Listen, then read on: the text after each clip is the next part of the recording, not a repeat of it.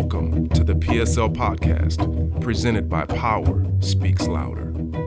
Help us to educate, empower, and transform lives by the power of words with those around the world. Visit www.powerspeakslouder.com/invest to invest in the lives of people today.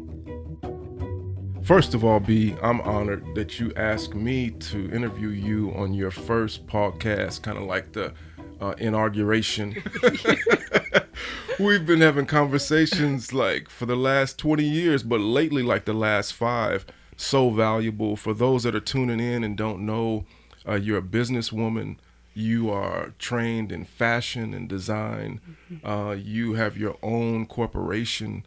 You have nonprofit. You are touching people literally globally. And that's not flattery because, you know, today we will hear facts about Africa, about Asia, about all the places that you've been. To be so young, I'm so proud of you. And for all those that are tuning in, they're definitely in a position to be inspired today. So with no further ado, thank you for the honor of allowing me to interview you, B. Hunter. I appreciate it. Thank you so much, Teach. Yeah. I mean, I have the same honor for you, you know. Man with the level of accomplishments as yourself, it's very refreshing to be able to pick up my phone and say, hey, Teach, can you be, you know, on this podcast with me? I mean, to be honest, it's flattery to me. Yeah. Because wow. I highly respect you. I highly respect your craft and what you do. Yeah. The way you speak as well. It's like you have a gift of storytelling, Appreciate you know, that. in your communication. So thank you. Definitely. Well, let's jump right into it because, I mean, there's a lot. I think I know a lot about you, but then there's things I'm even going to learn today. Yeah. You know, especially, you know, the audience, they're going to learn as well. But I want to talk about your childhood dreams because you're very gifted and very effective and you got your hands in so many different things. Yeah. But how did it all start for you? When did you start recognizing that you had certain gifts or interests? At a very young age. I remember being 5, and even earlier than that, and just sketching and drawing, and I was so artistic. Yeah. I came out the womb creative. Yeah. I mean, if there was a pencil or a pen and pad, I'll be like drawing right when I came out. So, you know, I was very in tune with my creative ability. I would be in the backseat of a car and I'm sketching emblems of luxury cars. Wow. You know, and that's where I got my start. I mean, I was heavily into design and having my parents pretty much give me the proper tools that I needed to bring out what was in me. So I started in the barbershop. Okay. That's where I started. Drawing? I was drawing, Okay. yeah. I started selling my artwork in the barbershop. Really? Yeah, when I was a kid. I mean, that's what I remember. Okay, so you're selling art in the barbershop, so that kind of leads to my next question. Yeah. Did you know you were good, or did you think this was just something you were interested in? When did you know, like, okay, Samantha's drawing and Ricky's drawing and theirs is garbage and mine is the bomb? When did you know you were good at it? I think because I had a lot of support with my parents. They would lift me up. Okay. I mean, they'll look at my work, oh, that's amazing. This is so good, you know, and they encourage me. And I pay a lot of homage to my parents because they're both creative beings. Yeah. I mean, my mother has a gift with interior design and she was always sewing and always putting up curtains and what she would call valances over our windows. You know what I mean? So I was looking at her and her, you know, her creativity inspired me. So that has always been in my DNA. And my father has a gift of music. Yeah. So that's another story that actually I have discovered as an adult today. Okay. And also being in school too and seeing, you know, like peeking over and looking at other people's drawings. And I've seen a very big difference. Right. You know, and I started to see, okay, this is a gift. This is a gift. I remember when you were a teenager, you used to paint your shoes, you know, Nikes. Yeah. And I would wonder, like, where did you get those? Because I was really into, like, coordinating. You know, and if I had the blue and yellow Nikes and I had the blue and yellow FUBU shirt on, and I was like, where did you get those? You like, Teach, you can't get these in the store. Just I did this myself. I did it, yeah. How did you get an interest in, like, painting shoes? And, I mean, because you did it all the time. Yeah, all the time. And I was the best dressed in high school. I have to say that. Yeah. I did take that badge, you know. Okay. But, you know, you'll be surprised the things that are pulled out of you when you have to become resourceful. Yeah. It started from me not having a lot of money. My parents Yeah. didn't have a lot of money for me to have a bunch of shoes. I mean, Right. I wanted all the hottest Nikes, but I couldn't afford them. Yeah. So what do? You buy all the color laces that you can find. Wow, that's you genius. you go get some paint and you paint what you want to see. Okay. And I think I had my first fresh pair of Air Force Ones, and and just got busy. yeah, on I it. got busy on it, and I think I transferred.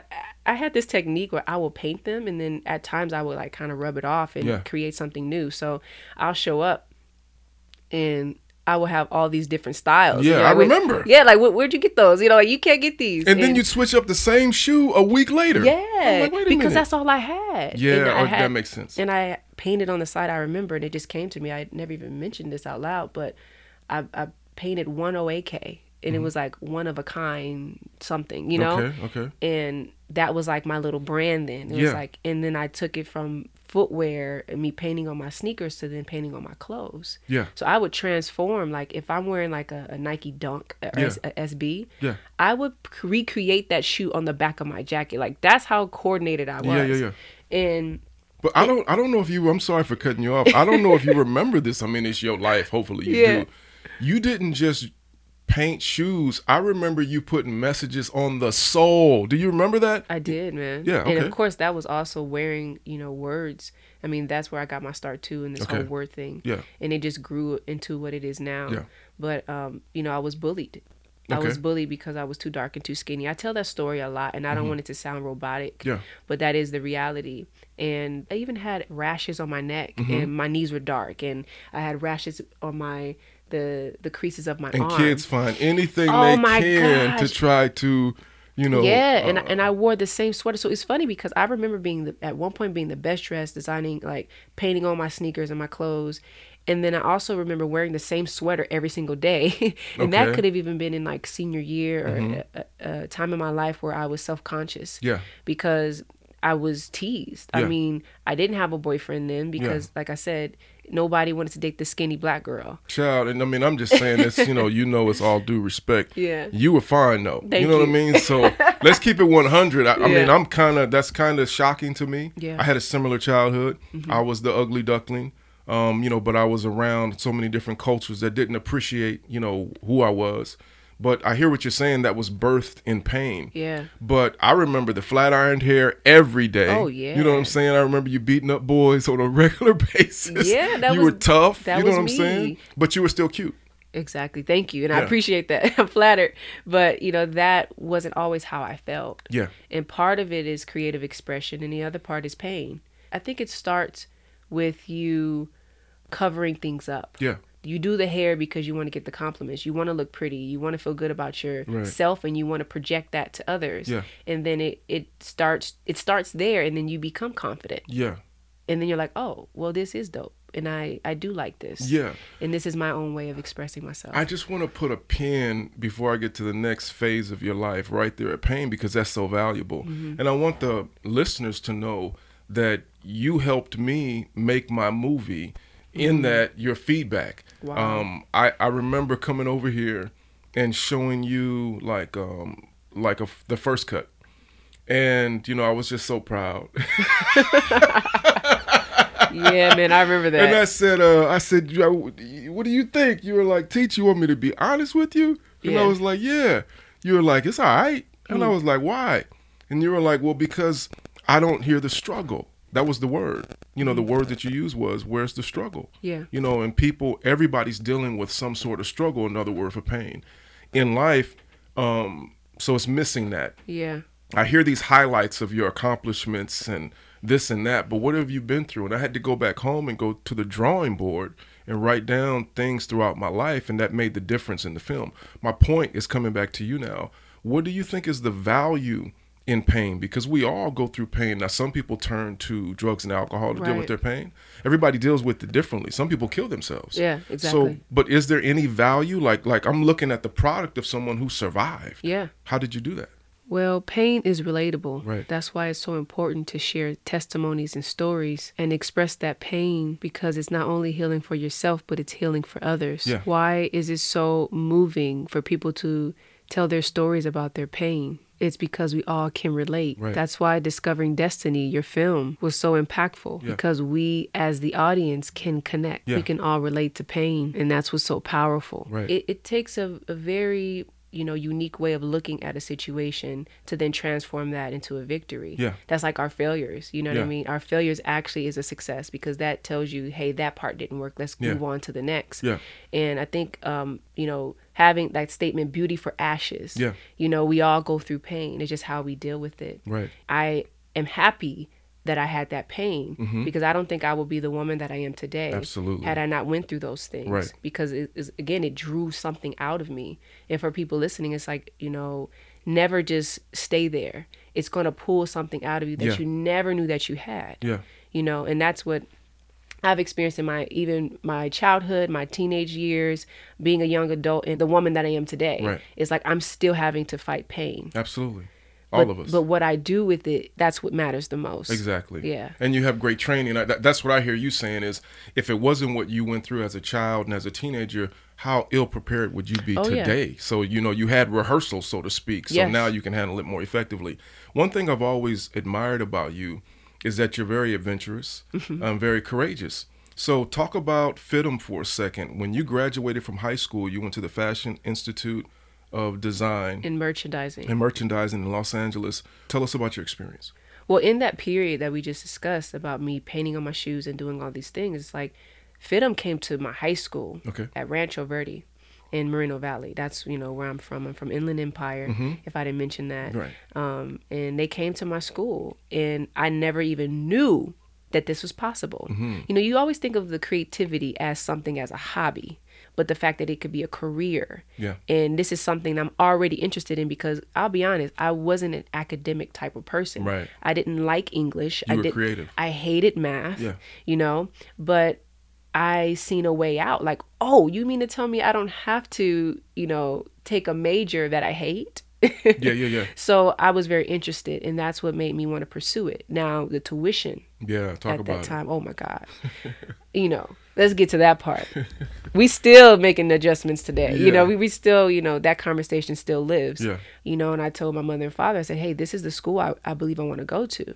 And they took me, again, having those encouraging parents. And I know everyone may not have it, but they have mentors.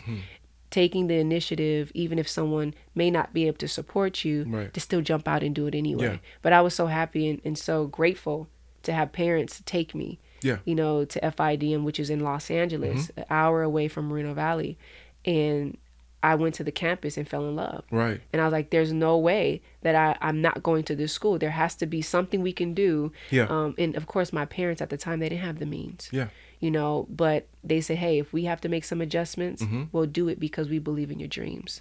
For someone who was born creative, that came out at 5 drawing, looking at, your peers not doing so well with that, selling portraits, or drawings in your father's barbershop, what was it like? Describe that experience when we drop you off now in an environment where everybody's creative, where the environment is conducive to your purpose. What was that like? It's like being a fish out of water, because you're in a different element. It's interesting because I still felt unique in my own way. Okay.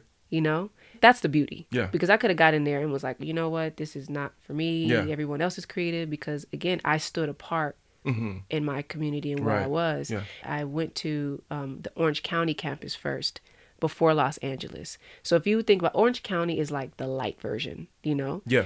LA campus is more of the New York. That's the spot, yeah. That's the spot. Yeah. Everything was a trigger to my creative ability. And it was like, wow, I have these books. I have people that are around me that are speaking the same language. So I no longer was the weird person. Yeah. I felt comfortable. Yeah. But at the same time, I still felt different. Yeah. FIDM really taught me discipline. If it didn't teach me anything else, it taught me that. Yeah, that's good. I mean, pattern making, I can get into that later and how I still use that today. But the discipline, the projects I had to come up with, the capacity that my mind had to stretch to. That was just getting ready to say, did they hold you to a high standard? Yes, they did. Okay. You would have to, you weren't just getting an A because you drew a nice picture. Oh, absolutely not. In fact, that's where I met my godmother, Mrs. Houston. Okay. She was my sketch illustration teacher, and she gave me my first C. I believe it was a C, Could have been a D. Yeah. But it was something I did not want, because if it was not an A, then it was a problem. So that pissed you off. That really did. Yeah. So I'm like, wait a minute now. You're giving me a grade that I know is not reflective of my work, because I'm an artist. Did that motivate you? It did, but it made me mad as hell.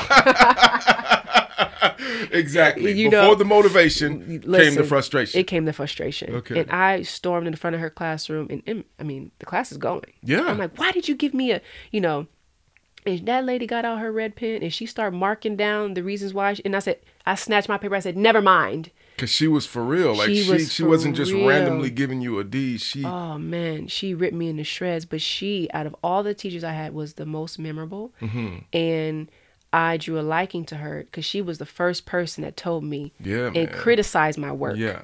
I had yes mans all my life. I mean, at that age. Yeah. With that gift. With that type of gift. Yeah. And yet she's saying, no, this is a 9-headed figure. Mm-hmm. A 9-headed croaky is like 9 heads. You know, the first head is the shoulder is between the second head, third. Got it. So it's a long, 9-headed figure. And I guess mine was too short. Mm-hmm. So without all those details that people may not understand, she taught me how to be a better illustrator. Mm-hmm. And she perfected my craft. And she was trying to teach you, it sounds to me like, the technical side of it. You had a raw gift. I did. You could come in like someone that could really sing. Yes. But they don't understand octaves and, how to use their voice creatively. They can just sing. Yeah. So she was really trying to mold you. She did. And I kept taking her class. So then, of course, when the course is over and she pretty much, she whipped me into shape. Yeah.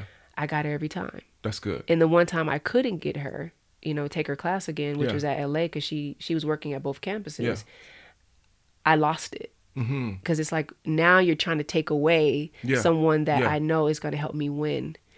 Well, real quick, because, I want to have some fun with you, because you're very, your story is powerful, but I want to stop at certain moments so that you can drop some tidbits. What would you say to someone who does not like being around constructive criticism? They're very sensitive, their skin is very thin, and they would prefer to have people stroke their egos all the time. You're describing Miss Houston. What advice would you give to other people in the qualities to look for when they're trying to find a mentor? Put yourself out there to be criticized, because the real world shows you something totally different. So that's like putting yourself in a bubble. Yeah. Because if Miss Houston wasn't the way she was with me, and I didn't get that from any other professor, I would have went out in the world and crawled under a rock. Yeah. And would have never came out. Yeah. Because that's what we face on a day-to-day. You're not going to always hear that you did a great job, even when you do. Yeah. So it's like putting yourself in that position. And I believe what people need to realize and what they need to know is you have to be uncomfortable. Yeah.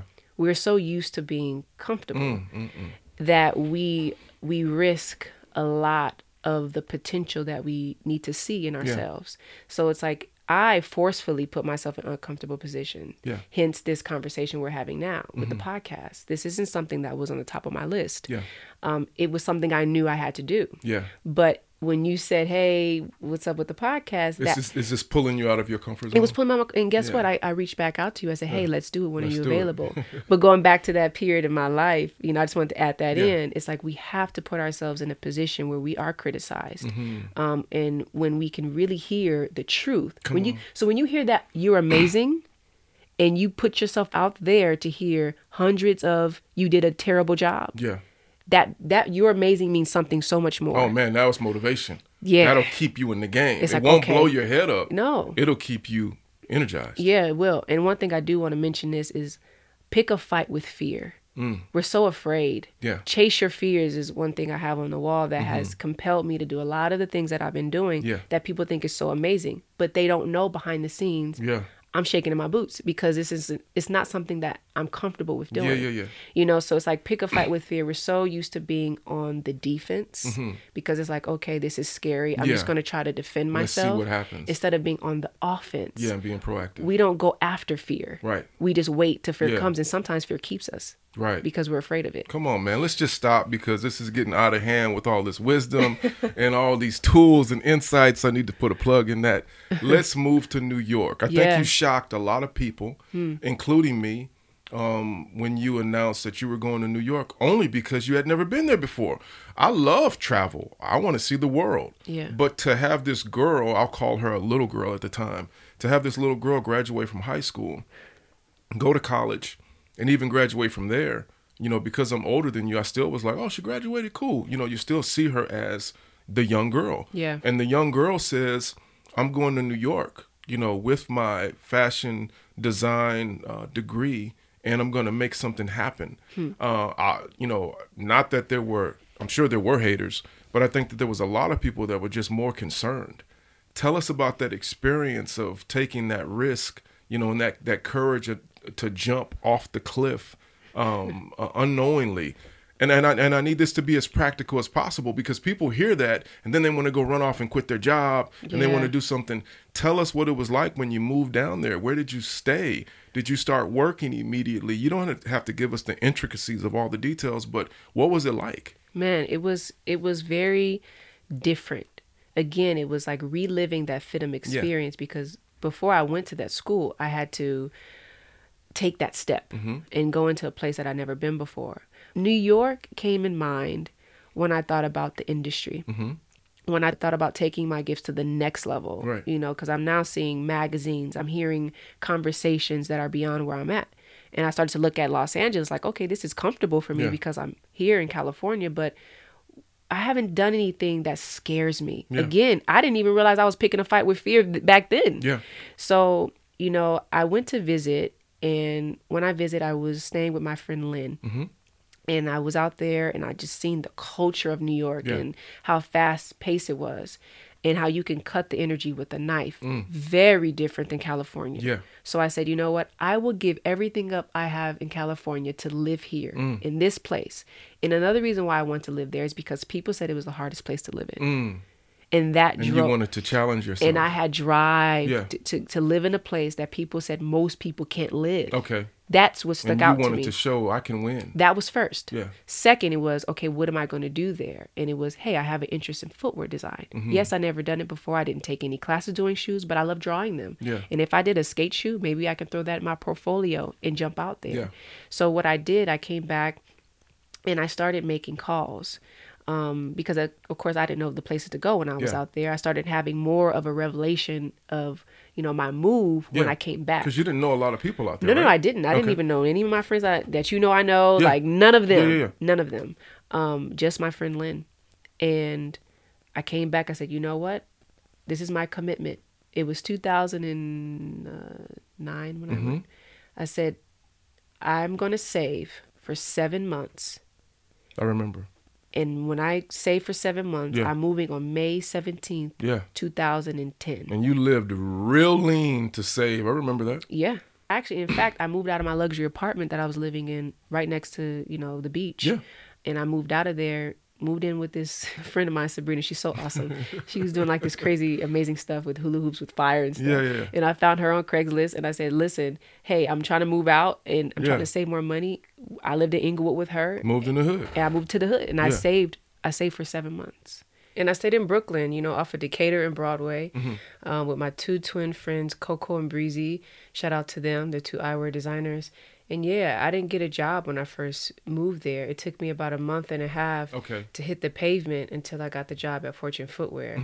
So, you know, if I didn't take that leap of faith, I wouldn't have been able to see the dedication and the consistency and the persistence that I had, you know, to achieve what I set out to do. Well, this is what I really want to zero in because you challenged me with the movie, so I'm about to challenge you. Okay. When you were in New York, I think a lot of people want to hear, this is just the, you know, we have an insatiable appetite, like social media is such a false perception of life. And we have such an insatiable appetite for stuff and things and what appears to be success. I want to know, were there nights that you cried yourself to sleep in New York? Were there times where you were hungry and you didn't have food? Tell us about those times you wanted to come home, because there's people going through something right now and they're listening to this. Were there days where you felt like giving up, where you didn't eat? 100%. And most people won't even know that there were many nights I didn't eat in New York, because it's a very tough city. Absolutely. And you go there for a dream. Everyone is there to make something happen at any cost. even if if it costs you not to eat for a day or two, or even sleep. So that I did have to experience that. And because I was out there by myself, no family, I had friends, but your friends are also hustling too. Yeah. So you can't I didn't have any rich friends. I didn't have anyone I can call other than my parents. Right. And I'll be honest, because my parents are very open with where they were at that time. They didn't have the money. Yeah. Okay. Yeah. So I could always call them and say, hey, could you send me a couple? Wire me 50. Wire me 50. And if they did, they got an old school bank that takes way too long for me to get the money. You know, so that, you know, I experienced many nights. I mean, even the time when Prince invited me to the Paisley Park Studios. That's right. That moment before I got that call from, you know, his management, I was in my studio crying. I got the call while I was crying. Yeah. In depression. You know, I didn't have a lot of money. And this is around the time where I left the 9-to-5 I was working for, doing footwear design. I'll talk about that later. But I became a freelance designer working for Eugenia Kim. I wasn't making a lot of money then. Yeah. I actually remember going into the bodega trying to purchase some Tylenol because I had a headache and my card declined. And to this day, I still remember that feeling. And I use that as a reference to not only encourage others, but encourage myself. Yeah. Seeing the drive that you still have when you're facing challenges and pain, that's what you can remember why you started in the first place. Do you think, for listeners, you know, because there's so many people that are seeking their purpose right now. Yeah. You know, you can go online, you know, from one social media platform to the other, and you hear so much about purpose, which I think is great. But for people that are really hungry for that, they want to know, like, why am I here? Would you say that that's one of the indications? Because there's so many different, you know, things that you have to do to try to find that place. But I'm looking at you as someone who would not quit. Like you're not eating. You didn't quit. Yeah. You know, you had to downgrade from the 9-to-5 to being an independent contractor. You didn't quit. You cried yourself to sleep. You didn't quit. Is relentlessness one of the things that you would say is an indicator? I'm pointing at you right now because that's the word. That's the word that was just about to come out of my mouth. Dude, you were relentless. I was relentless. And everyone has something. Yeah. That they are relentless about. That's right. Everyone has it. That's why it's better to start with, who am I? Why am I here? Where do I come from? Yeah. What can I do and where am I going? And people pass over those 5 questions of humanity like it's so, okay, I heard it. But you don't really understand it because you have to really break it down. And I believe asking God, who am I, is critical to know why you're here and your purpose. Right. I believe that is the key. And knowing the passion that you have for the things that you enjoy and the passion for the things that you dislike. You know, we can't fix what we're not concerned with. So usually those things that agitates you the most is your assignment to fix it. Right. In the discovery of those 5 questions is where you find what you will give anything for. You have to find something that you are really willing to lose sleep over. You took the words out of my mouth. You have to be something that makes you willing to lose sleep, food, people, places. And I know this is strong, but I mean, because I lived it too. I'm living it just like you. When I see you and you talk about food and sleep and people, you were willing to lose your life. Oh, yeah. Because I'm in New York. I can't eat. I mean, how many days can I go without food? You know what I'm saying? Like, the relentlessness that I see from you is not like something you're playing with for a week and see how this goes. I'm all in. Yeah, because what's worth living for is also worth dying for. Yeah. That's why I was able to go a couple nights without, because I knew what I was doing, I was going to receive the fruit and the benefit in the future. Yeah. Did you see the long term while you were in New York and when you were designing shoes? Did you have a long term vision? And and if you didn't, that's cool. Yeah. Or were you like day to day, this is what I love to do and I'm not going to quit? Wow, that's such a great question because it's a balance of both, because you have to be present and knock out everything you can and do your best in every single day with the 24 hours that you have. But then you have this idea of where you could be, and knowing that if you put in this work, that one day you're going to set yourself up where you can enjoy what you have been working so hard for. However, what is wise is to enjoy what you do currently. So even though you like I said, you're losing sleep and you still have to enjoy what you do. Yeah. You know what strikes me as significantly interesting is that when you came back from New York, you had your hands in a little bit of everything. You were doing clothes, you were doing shoes still, you were still doing fashion. And I know that I'm fast forwarding, you know, for time purposes, but check this out. I was very, to watch the evolution of Bee Hunter was and is very amazing, because you didn't come back. You did not get off the plane talking about Power Speaks Louder. Let's keep that 100. You didn't get off the plane talking about nonprofit organizations. You didn't get off the plane talking about this you know, industry, this business, this headquarters that we're sitting in right now. Yeah. What was the evolution process for you? Because I remember the struggle. I remember the isolation. I remember you having to basically close the door and get alone and just pray, trying to find out, like, what am I doing? Yeah. So to get to here, and we'll talk about here in a minute, how did you get to this? Where did this desire come to start Power Speaks Louder? And what does that represent? Yes. You know, the desire always comes from you running to the end of yourself. You know, I mean, everyone has experienced it. It's like you have those goals, and then when you, like, I thought my plan was like the biggest thing ever. Yeah. You know, but it took me to run out of the things that I thought were fulfilling for me. And you reached a place of unfulfillment? And I reached a place of unfulfillment. So much so I said, maybe I should go back to California, because, you know, New York is, for me, I believe it's a temporary place. I don't think anyone, other than my good friends Coco and Breezy, because I believe that is their city. Oh, absolutely. You know, but I don't think it's this run, go race. It's not for everyone. I don't think it's for everyone. Absolutely. And to have a bigger plan, just have a plan for your life, and knowing that, okay, this is a season where I'm going to hustle. This is a season where I'm going to strategize, and I want a family, and I want this and that. You know, New York may not fit in that scope, but that's when I'm like, okay, I believe I need to come back to California, because something else is pulling me. There was a transformation that happened because I thought I was moving back to California for a different reason. I started thinking of, hey, maybe I can expand my creative languages by getting into more creative direction. Because at that time I was doing graphic design and primarily footwear design. I said, so I can do like this. I called it presence development or something like that. I was doing some stuff with Sharifa. Sharifa Murdoch, which is super awesome, you know, with Liberty Fairs. And I'm like, yeah, I could do this thing. Let me bring this to LA and let me do some creative direction. I moved based on that idea. Do you think that as your desires were changing, that it was drawing you slowly? Because it's not like, you know, you go from 0 to 60 and I leave New York and I come and start Power Speaks Louder. Were your desires progressively changing and leading you to this place where, you know what, I'm not even trying to help people. That's what I want to do. It was. I mean, it was definitely transitioning. My desires grew and they changed. I was very open to whatever God had planned for me, but I didn't know what it was.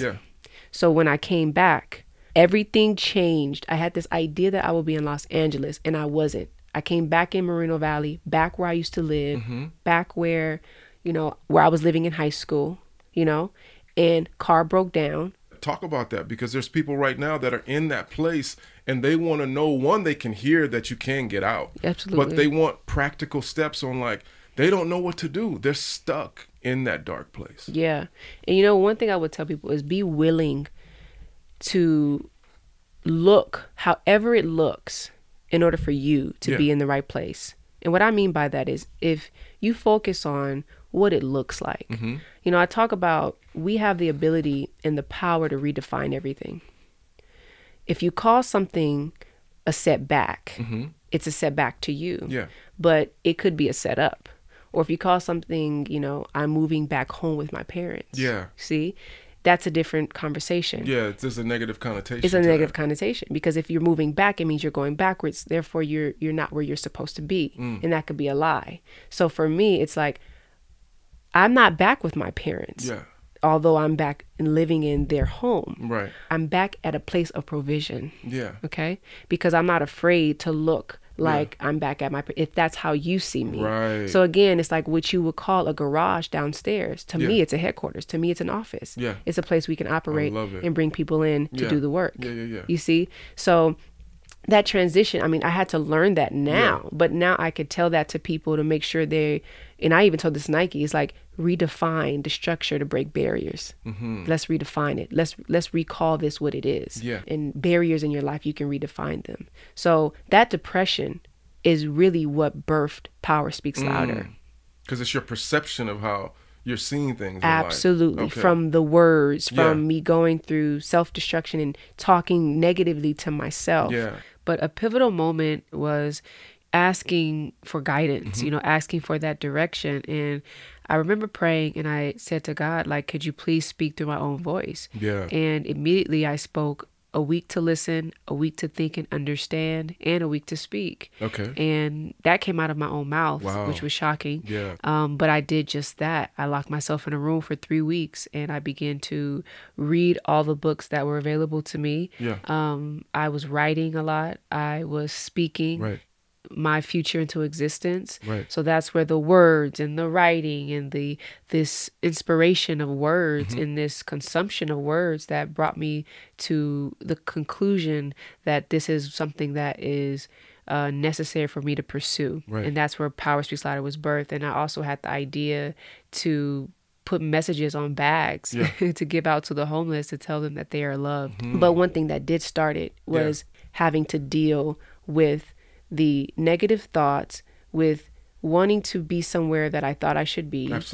Sizing myself up to others. Because again, social media can put you in a place to do so. I mean, even if you friends. Allow it, even friends. Not feeling like, because sometimes you have this picture in your mind of where you should be, where you could be. And if you don't add up, or if your today doesn't look like that picture, then it causes depression in your mind. So I went through all of that. But one thing about Power Speaks Louder that's so powerful, it came and it ministered to me. It spoke to me. First. It did. And I think anyone that's starting a business or starting a brand, anything they want to, or their idea that they want to give out to the world, they have to be the first consumer.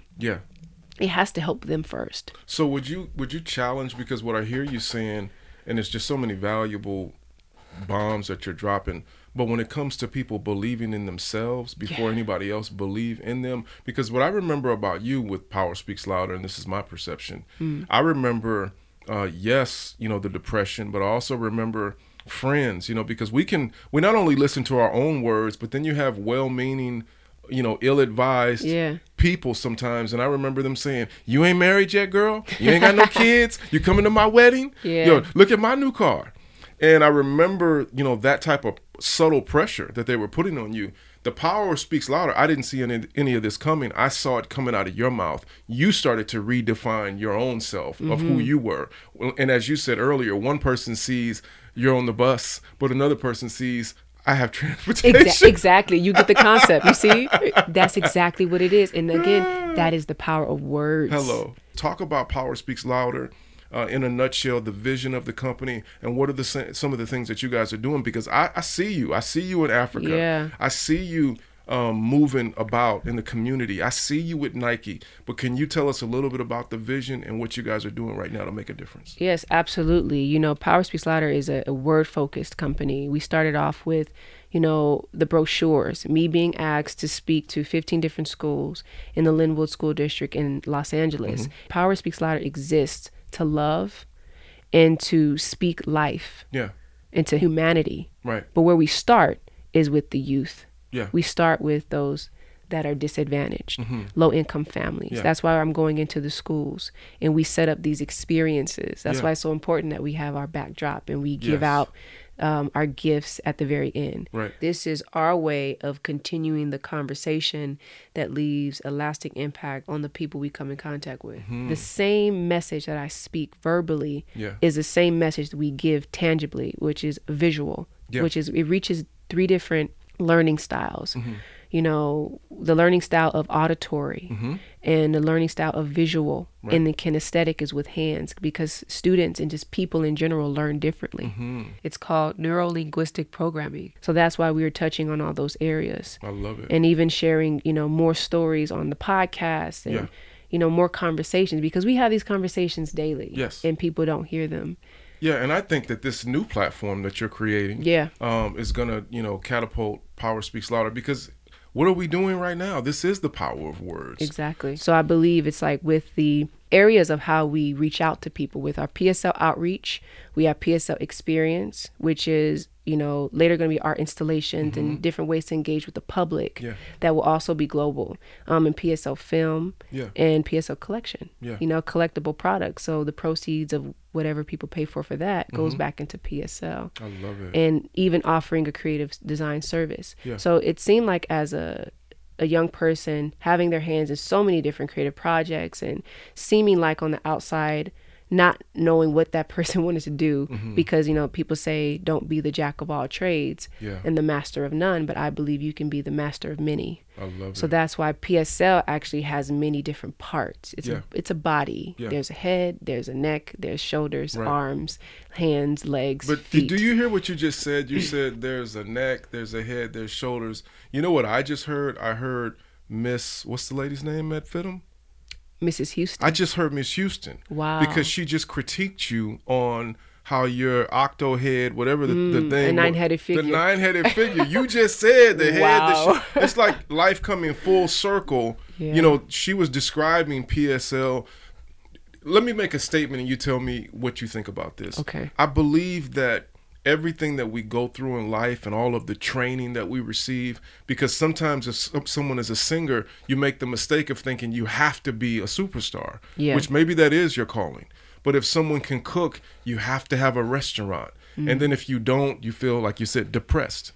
And you think about every experience you've had. And I'm looking at someone who was selling portraits and drawings in her daddy's barbershop. That was not wasted. And I'm thinking of someone who was designing shoes out of necessity because she only had one or two pair. So she was flipping them and she had fat shoelaces and skinny shoelaces and pink and red.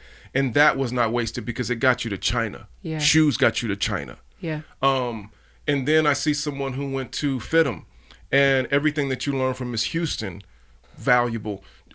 What do you say to the people who feel like a failure because they tried one thing and it didn't work? In their eyes, it didn't work. And they tried something else and it didn't blow up. And then they tried something else and it didn't blow up. And now they're at a place where it's just like, I don't know what else to do, not even knowing the value of what they did. I would say you have to use your failures for footstools. That's part of our statement. You know, Power Speaks Louder is a people strategy using life challenges to empower, turning adversity and failure into footstools that transform lives by the power of words. You have to be a curator of everything in your life. We have the power. We do it on social media, right? Because we can make an interesting picture, say 1,000 words. We are very good at curating our highlights. So the same way you can do that in social media and you can make people believe where you are and that you're living this good life that you may not be living at the time. You can do that in your real life, behind the scenes. So even for your environment, it has to be curated. You know, if we look around, the reason why the space is the way it is, because when I'm depressed and I'm down, I can look up and it says you're overqualified. You are brilliant. I am successful. I am amazing. You have to tell yourself that. So we are so used to creating with our hands a product that we can see, but we're not used to and knowing that we have the ability to create our environment around us. I don't care if you in your mama's bedroom or in somebody's basement, okay? You can if they let you paint, if they don't let you paint, you know, hang things up on the wall to cover every single inch of that wall. Whether it's sticky notes, whether it's pictures and aspirations and things you want to become, because they're triggers. And that's why I like to speak to this about, you know, in regards to failure or failing, what does that really mean? What does failing mean? Does it mean that things didn't turn out the way you thought it would? Because that's not failure. Again, we have to redefine what things are. If you have to go the extra mile and rename things in your life to position you to win, we think winning. We think they have the money. And we need money. Therefore, we just disregarded all the problems that they can ever have. Right? So we think it's just money. Oh, if I had money, I would be so happy. But that person may have money, but they don't have love. Their family member just died. You can't take them. You can't bring them back and you can't pay for them to come back. So we all have something to deal with. It's just how we see it because it's perspective. And once we see it, do we believe it? I'm going to tell you something. I remember several months ago, I don't know, it might have been last year sometime, you sent me the template for the website, Power Speaks Louder. One thing that I've always liked about you is that you are extremely unique. Like we all are, but I don't think we all tap into it. Yeah. You know, because we live in a world of conformity. Yeah. So, you know, you have to go against the grain to be unique. You've always been very comfortable in your skin, in my personal opinion. Thank you. So I just thought, what Power Speaks Louder? But when you really get into it, and that's what I'm doing, it's like over the course of the next several weeks and months, I was watching you. And I started to see and I got an understanding of it because I was going places and I was saying it, but I didn't say it that way.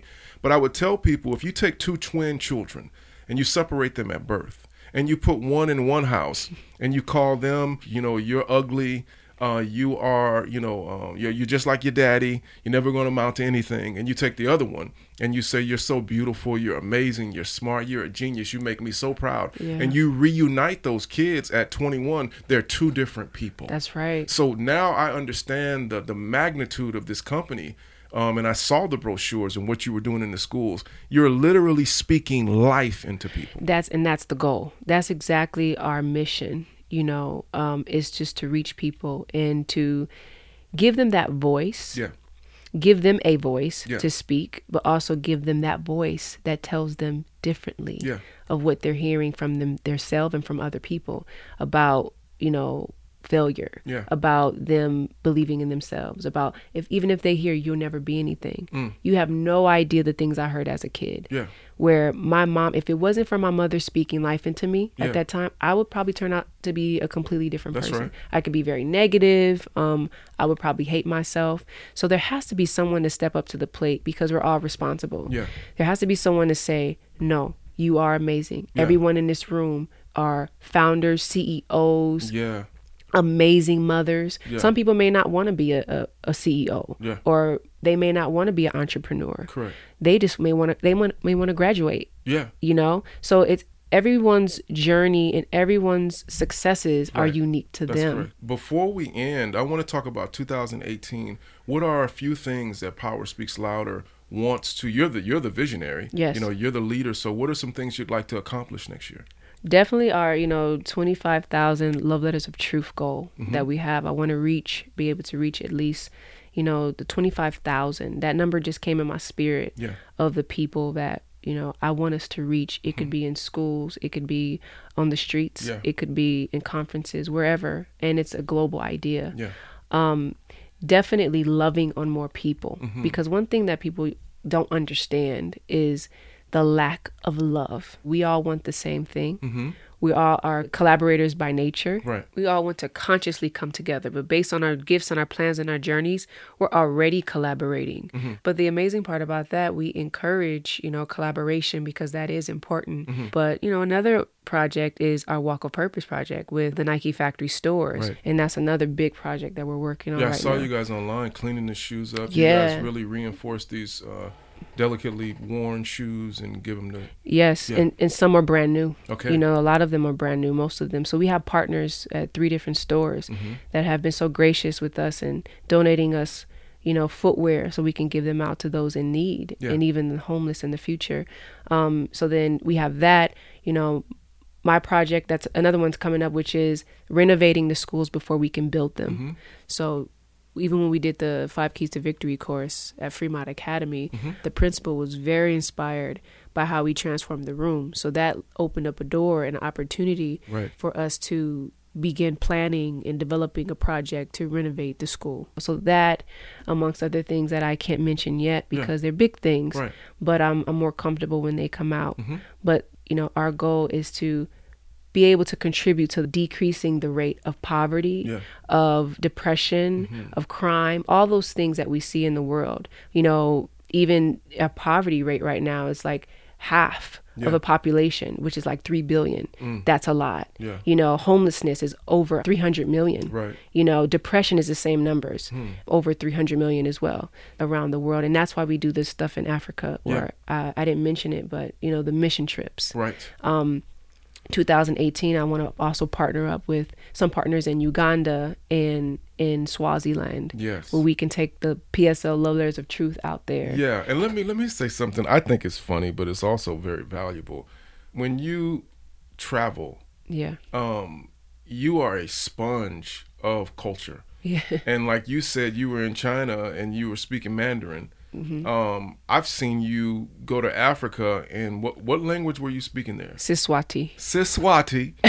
And had an interpreter, but you were speaking Siswati and he was interpreting. Yeah. I mean, it was almost backwards. Yeah. So I love the fact that you not only respect other people's cultures, you embrace it.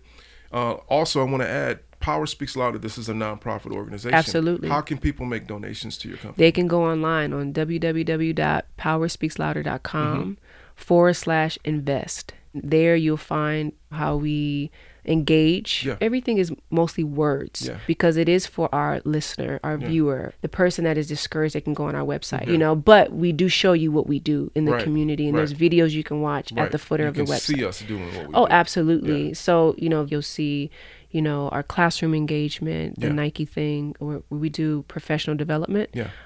You'll also see mission trips where I, as the founder, have engaged with people in Swaziland and Cambodia and Brazil. So, that's how you could be a part of Power Speaks Louder. Another thing that's very unique of what we do, anyone that gives gets a gift in return. Got it. So either way, when you donate to us and you invest in the lives that we serve, you're going to get a gift in return. Yeah. And that's our incentive and our honor of you wanting to partner with us. Yeah. Because, Power Speaks Louder sees 360. Mm-hmm. We're looking at the contributor as our audience as well. Got it. We're not just beating people down the head saying, hey, can you help us do this and goodbye, good day. We'll send you a thank you letter and come back again. Yeah, you're not begging for donors. Oh, no. We take care of you too. I want people to know, we know that you're a person and you have to fight adversity and discouragement. You have needs. Also, statistics and analytics of our engagement and our impact because we really value the voice of the people we serve.